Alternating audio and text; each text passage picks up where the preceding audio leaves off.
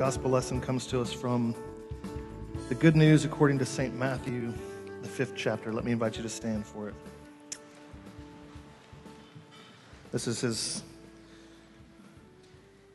right after the beginning of the Sermon on the Mount, Jesus speaking. He says, "You are the salt of the earth. But if salt has lost its taste, how shall its saltiness be restored? It is no longer good for anything except to be thrown out and trampled under people's feet. You are the light of the world. A city set on a hill cannot be hidden, nor do people light a lamp and put it under a basket, but on a stand, and it gives light to all in the house. In the same way, let your light shine before others, so that they may see your good works and give glory to your Father who is in heaven. Do not think I've come to abolish the law or the prophets. I have not come to abolish them, but to fulfill them. For truly I say to you, until heaven and earth pass away, not an iota, not a dot, will pass from the law until all is accomplished. Therefore, whoever relaxes one of the least of these commandments and teaches others to do the same will be called least in the kingdom of heaven. But whoever does them and teaches them will be called great in the kingdom of heaven. For I tell you, unless your righteousness exceeds that of the scribes and Pharisees, you will never enter the kingdom of heaven." This is the gospel of our Lord.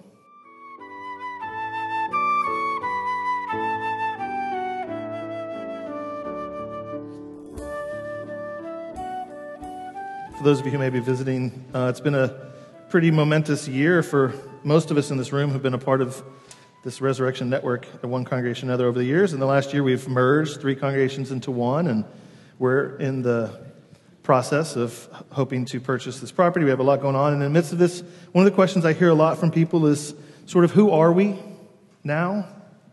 What are we up to? What are we going to be about? And why? And of course, as followers of Christ, those who belong to this church, what does God say about it? What does He want us to be about who we are and what we're supposed to be up to as a people, as a new people, as a new congregation? Even Resurrection Clinton Hills, this is our 4th place of worship in the 10 years we existed, and we moved around. So even not having a permanent home, what kind of people are we going to be? And the church is always first and foremost a people. But then with questions, as we'll talk about after the service and the meeting, if we were to inherit this property in some fashion, what would we do with it? How do we want to steward this? What we want the space to be about? And Jesus, I think, speaks to this, of course, in many, many ways, but this is a special text last week and this week and next week as we're in his most famous sermon, the Sermon on the Mountain. Just to remind you before we dig into it and spend some time reflecting on what it might mean for us today in this time and place, is that Jesus, this is the beginning of the Gospel of Matthew, and he's setting Jesus up as the new Israel, which also means the new Abraham, the new Moses, the new leader, the new David, the new king of God's people. But he's also the people himself. He's fulfilling everything Israel was supposed to do, reenacting their history. And so from the very beginning, he's out. He gets baptized, like into the Red Sea, but into the Jordan. He comes through the water. The Spirit guides him out into the wilderness where he experiences temptations and tests, and he's victorious where Israel had failed. And now he goes up on a mountain and gives his new law, his new vision, his new charter of salvation for society that the new people of God are going to be. This is the way of life for God's people. It looks like this, the new commandments, if you will. And so we heard last week his version of the new commandments. If you're comparing it to the 10, it's the Beatitudes. And I'll read those again in a moment, actually. But now he's going to dig in and start talking about the kind of people that he expects kingdom people to be, Christians, followers of his, the way of life that they will maintain. And you heard some of it read already. He talks to us about who we are. And if we know who we are, then we're going to know what business we're supposed to be about, what we're supposed to do. So let me just pray briefly, and we will begin to reflect together. Father, I compile words upon words, and it means nothing apart from your Spirit doing work, not only through me and through my spirit and through my words and through my mind, through my body, through sound waves and vibrations and through people's eardrums that hear those vibrations and the way that they turn into signals that can be understood in speech, that somehow in the midst of all that, your Spirit guides and promises to come and give a word to each person here, to give them what they need for more life and health and experience of your salvation this morning. So do the work, we ask you, to make this time meaningful by your Spirit because you love us. And we pray in Christ's name. Amen. I have two questions, sort of hinges of the sermon this morning. The first is this. What's the most beautiful thing you've ever seen? And you can keep this to yourself, but what's the most beautiful thing you've ever seen?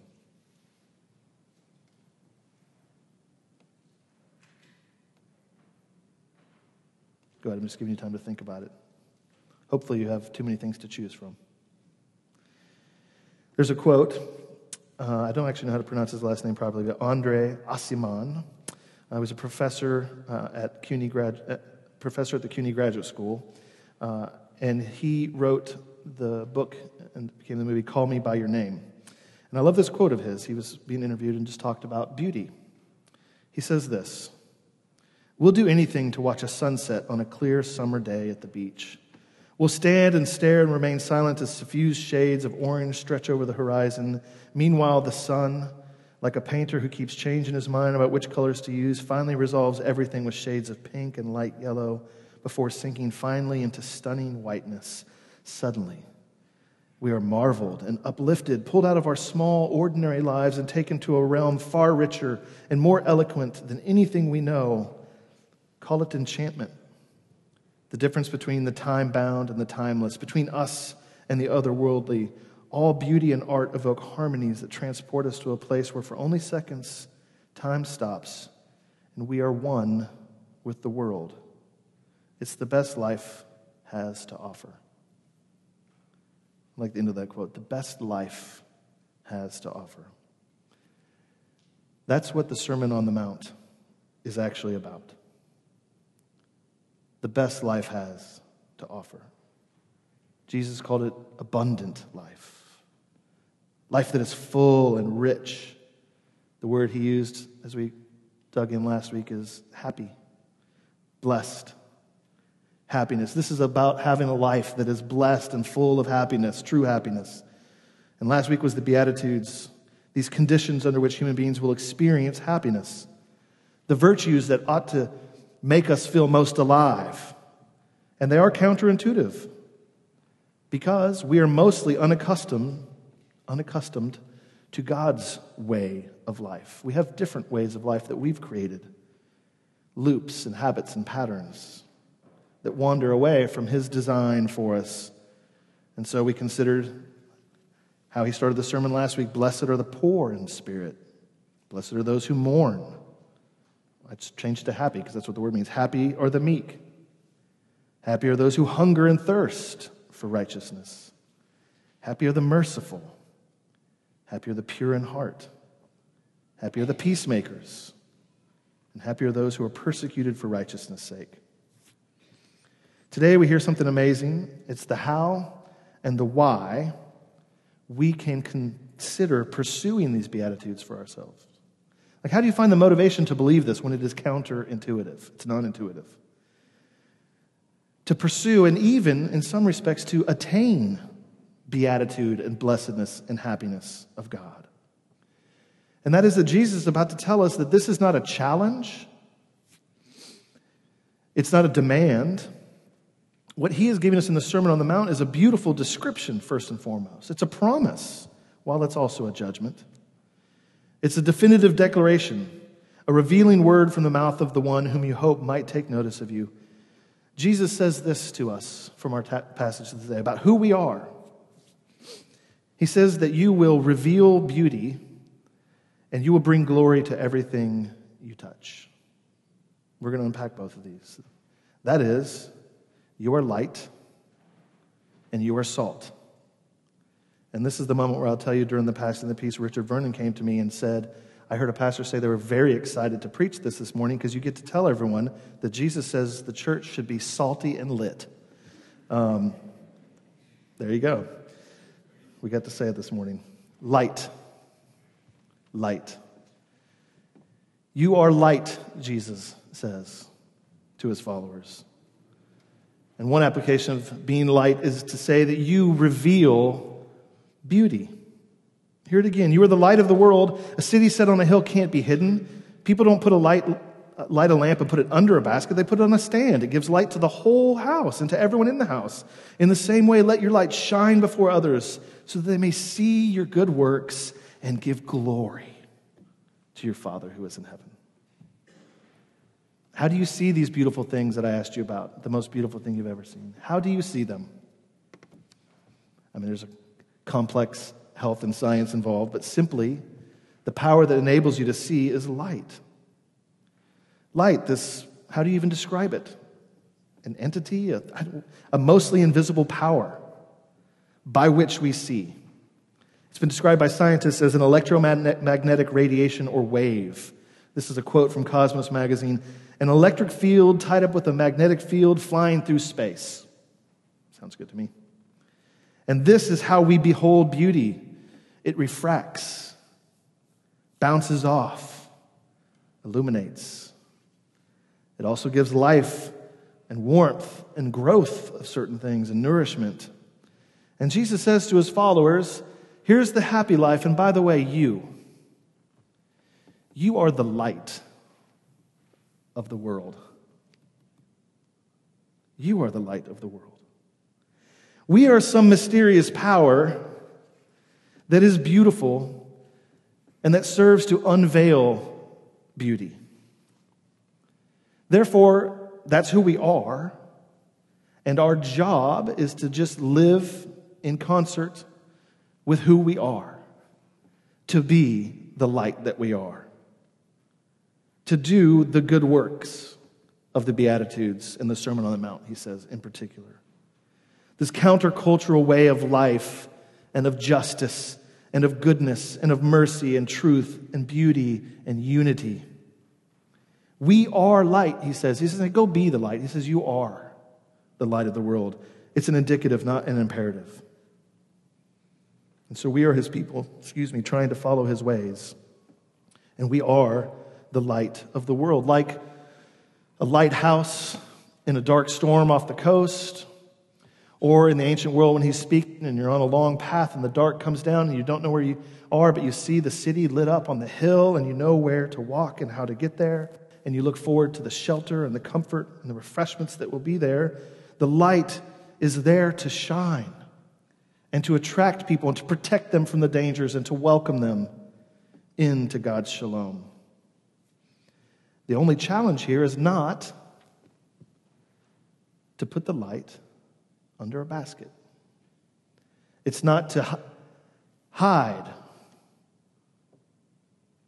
the light, to cover it up, or to let it get covered up and co-opted by other forces or other identities that we have. To let it shine.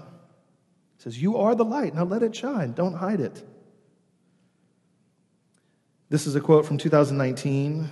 Some of you will know the Reverend Tim Keller as an old mentor of mine, but also the founder of Redeemer Presbyterian Church in Manhattan.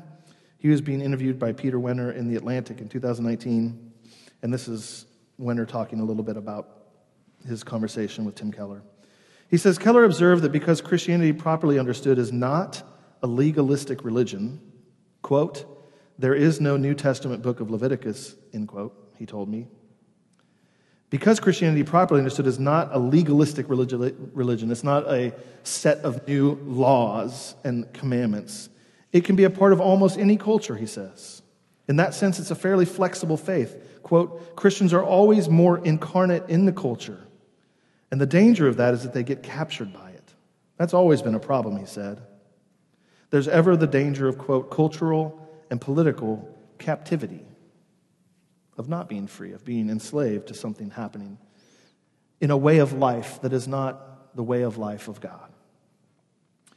Peter's trying to understand this, so he pushes Keller a little further. He says, I pressed the point further, and he admitted this, he believes, and this is a quote, a long quote. Keller admitted he believes that, quote, most Christians are just nowhere nearly as deeply immersed in the Scripture and in theology as they are in their respective social media bubbles and their news feed bubbles.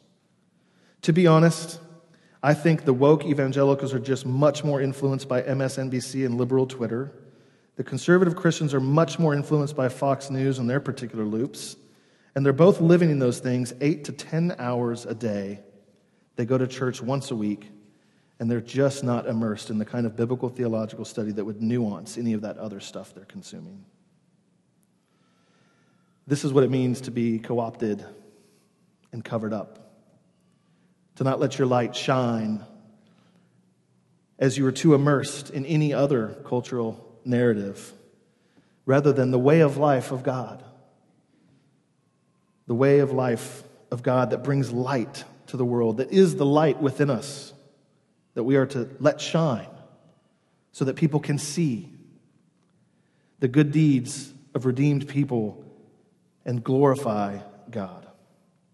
To glorify God. See, light can reveal beauty, but it also can reveal ugliness too. And it says that those who do evil deeds love the darkness and try to hide in it. But we simply are the light. When we're consistent, we will shine, and some will hide from the truth and beauty that God reveals through us. But our basic function is to just be the light. To light up the beauty of this multifaceted world, even as we point out more and more the ways that it falls short of God's glory and His light and needs to be healed or challenged. See, mankind was made beautiful originally. He made us and said, man, look at this. It's so very good. And God still looks upon us as His beloved children, but our blindness is to prefer darkness to light. Our own ugliness is only when we refuse to return His gaze, to receive His voice of love as the most important voice that we consume throughout our day, to see what He sees in us as He holds up the mirror. And that is that we were designed for beauty and for love and for glory because He has given us His light. What He sees in us is lovely because of the work and life of Jesus, because God has set His affection on us. And so our good works are part of the light that reveals the beauty of God, meant to live out who we are, to show that God's ways actually do give life. When we're merciful to each other, something beautiful happens in this room when you take the hard work of forgiving someone. That something beautiful happens and is revealed to those who don't know how to forgive or be forgiven. We could go through the whole Beatitudes again. That God's ways do give life. We're to shine this out before people. Being that light on the hill that is a beacon for God's kingdom, to show the way, to give the world hope, to guide them the way that a light does, to give them a promise of rest from the dark and from all the dangers of the dark. That there is a hope, that there is a place of shalom. There are ways of life that give life. There are ways to navigate around the rocks and make it safely to shore if you follow the light out of the darkness. My second question: what's the best thing you've ever eaten?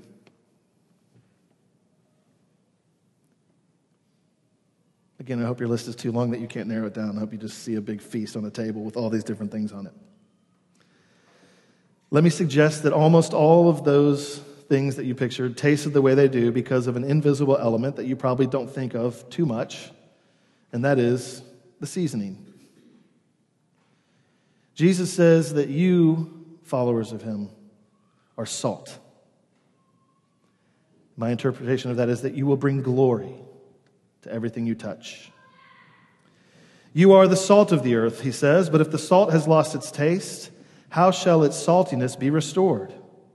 It is no longer good for anything except to be thrown out and trampled under people's feet.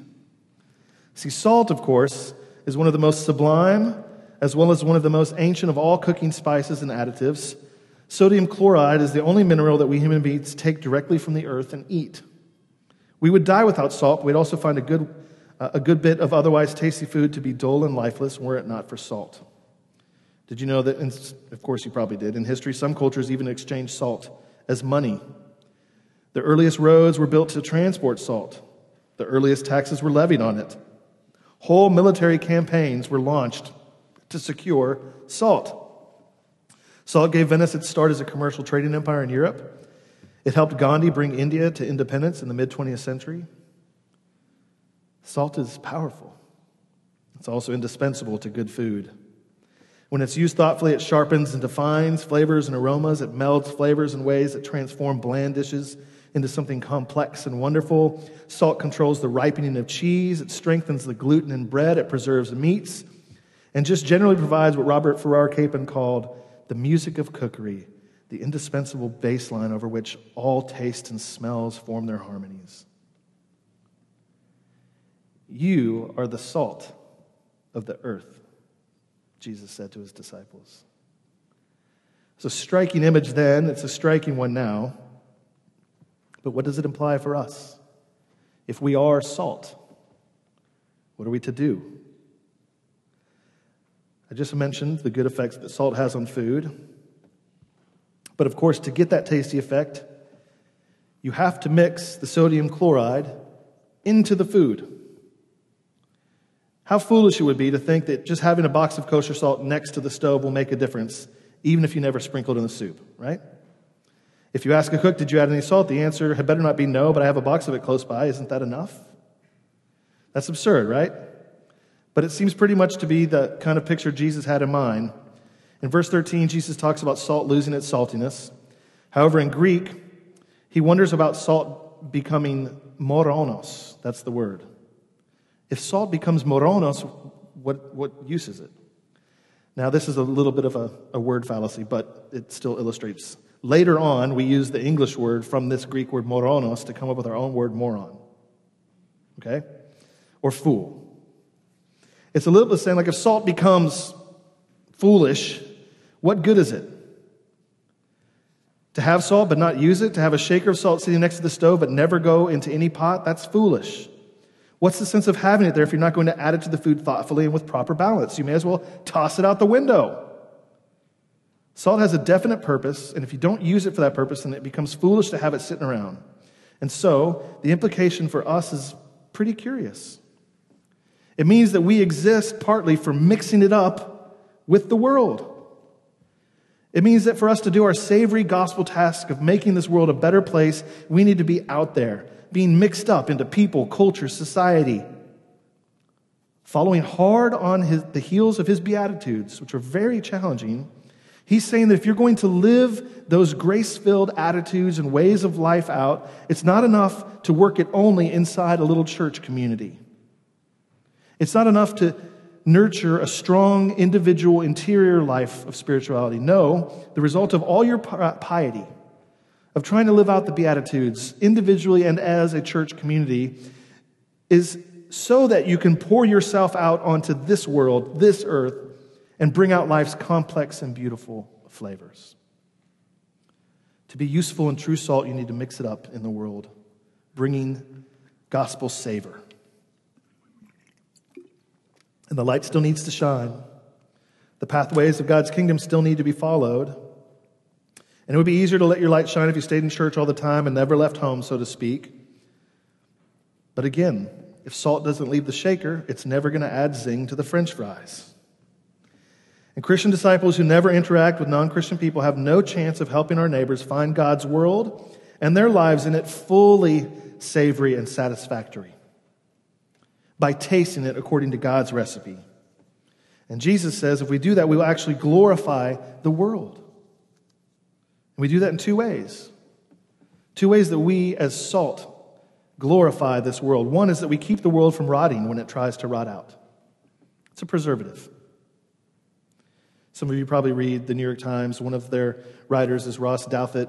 In one of his New York Times articles, he described the age that we're living in as the age of decadence. And this is a direct quote. He says, we probably aren't entering a 1930s-style crisis for Western liberalism or hurtling forward towards transhumanism or extinction. Instead, it seems we are aging, comfortable and stuck, cut off from the past, and no longer optimistic about the future. Spurning both memory and ambition while we await some saving innovation or revelation, growing old unhappily together in the light of tiny screens. The farther you get from that iPhone glow, the clearer it becomes. Our civilization has entered into decadence. That's his word for it. Following in the footsteps of the great cultural critic Jacques Barzun, who I've never read, but he's read him obviously, he says, we can say that decadence refers to economic stagnation, institutional decay, and cultural and intellectual exhaustion at a high level of material prosperity and technological development. Under decadence, Barzun wrote, the forms of art as of life seem exhausted. The stages of development have been run through. Institutions function painfully. Repetition and frustration are the intolerable result. Does any of this ring a bell? Is it a little too close to home? Do we understand the phrase that was once written that we are busy amusing ourselves to death? Do we or our neighbors ever find ourselves longing for more purpose and meaning and hope? We are salt. And so we will preserve the good, even when others give up on it. We will fight rot, injustice and untruth and hatred and pride, and all the ways that are anti to God's way of life.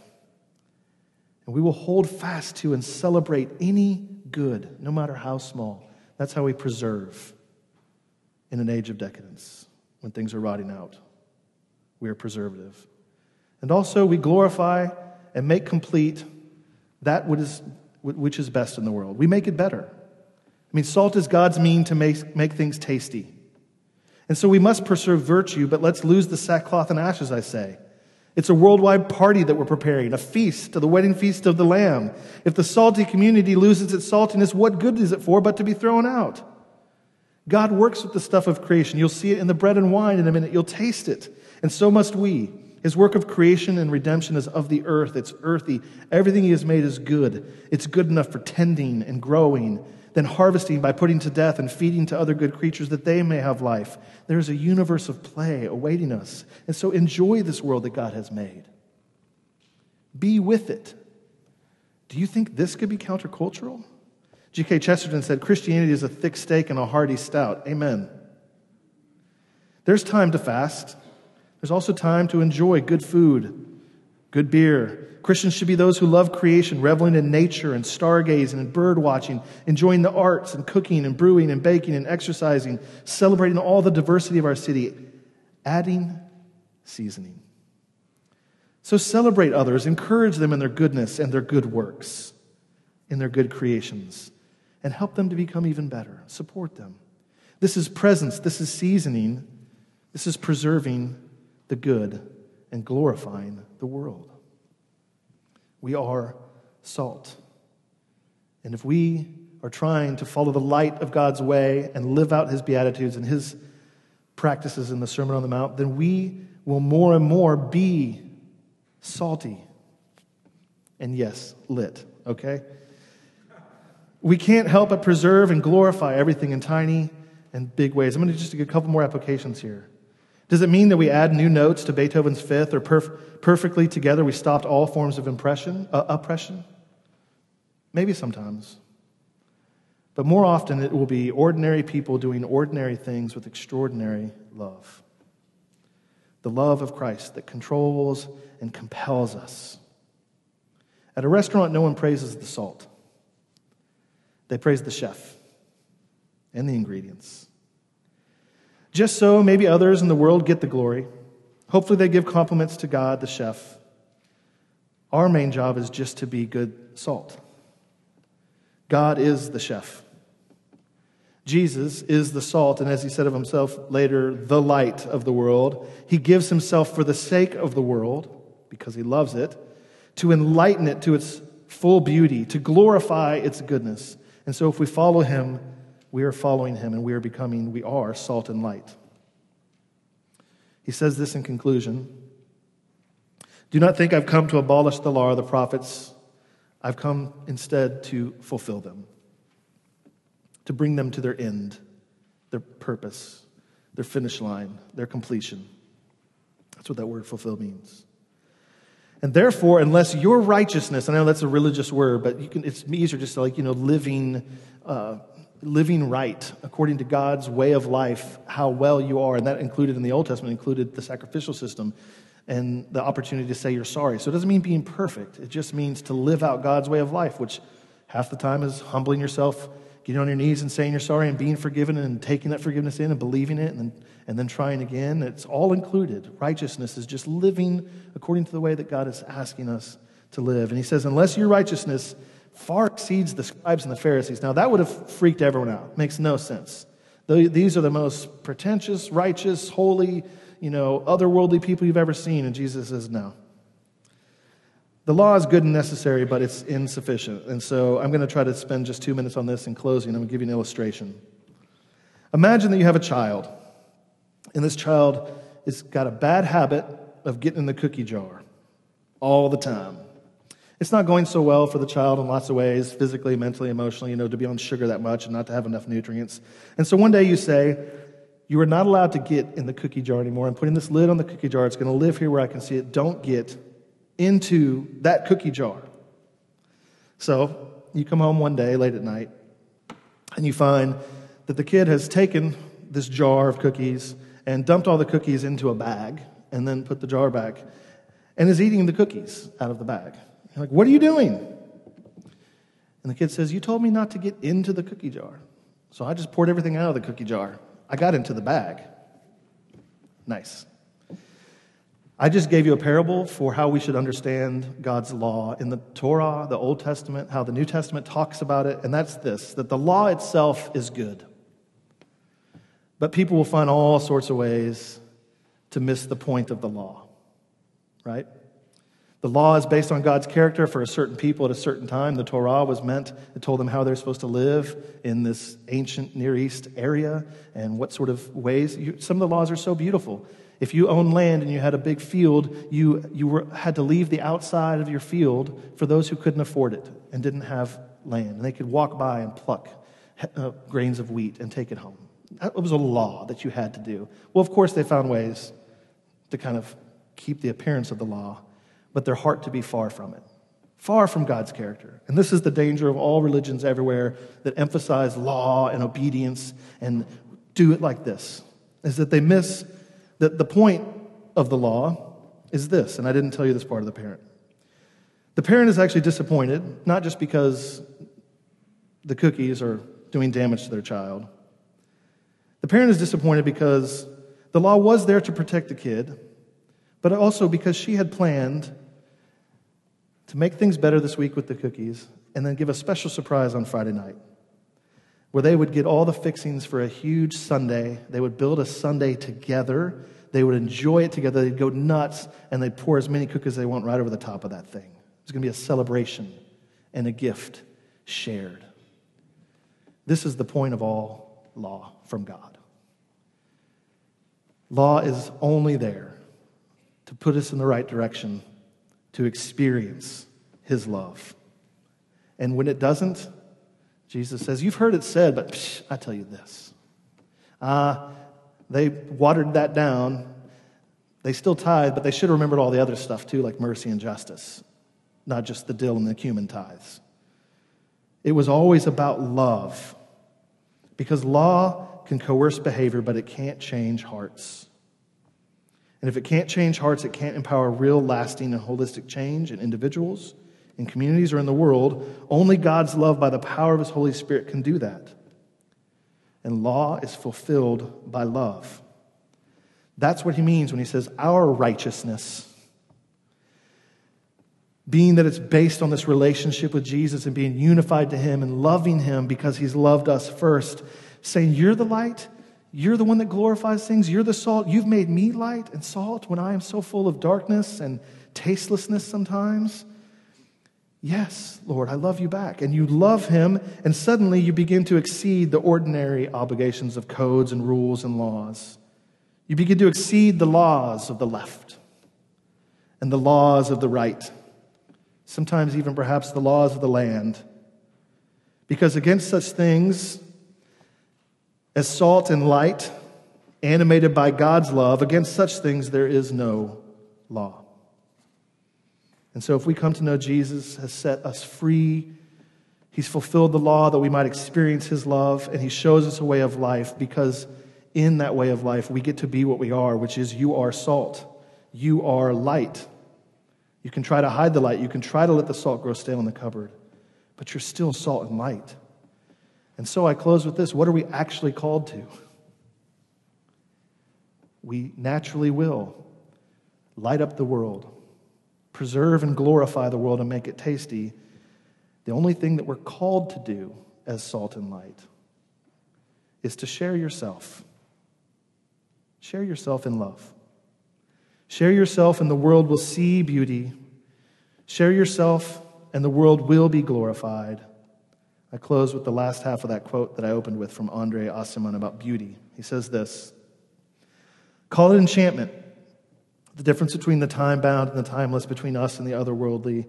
All beauty and art evoke harmonies that transport us to a place where for only seconds time stops and we are one with the world as the best life has to offer. Under the spell of beauty, we experience a rare condition called plenitude, where we want for nothing. It isn't just a feeling. Or if it is, it's a feeling like love. Yes, exactly like love. Love, after all, is the most intimate thing we know. And feeling one with someone or something isn't just an unrivaled condition, but it's one we don't want to live without. We fall in love with sunsets and beaches, with tennis, with works of art, with places like Tuscany and the Rockies and the south of France, and of course with other people, not just because of who or what they are, but because they promise to realign us with our better selves, with the people we've always known we were, but neglected to become, the people we crave to be before our time runs out. You are salt and light.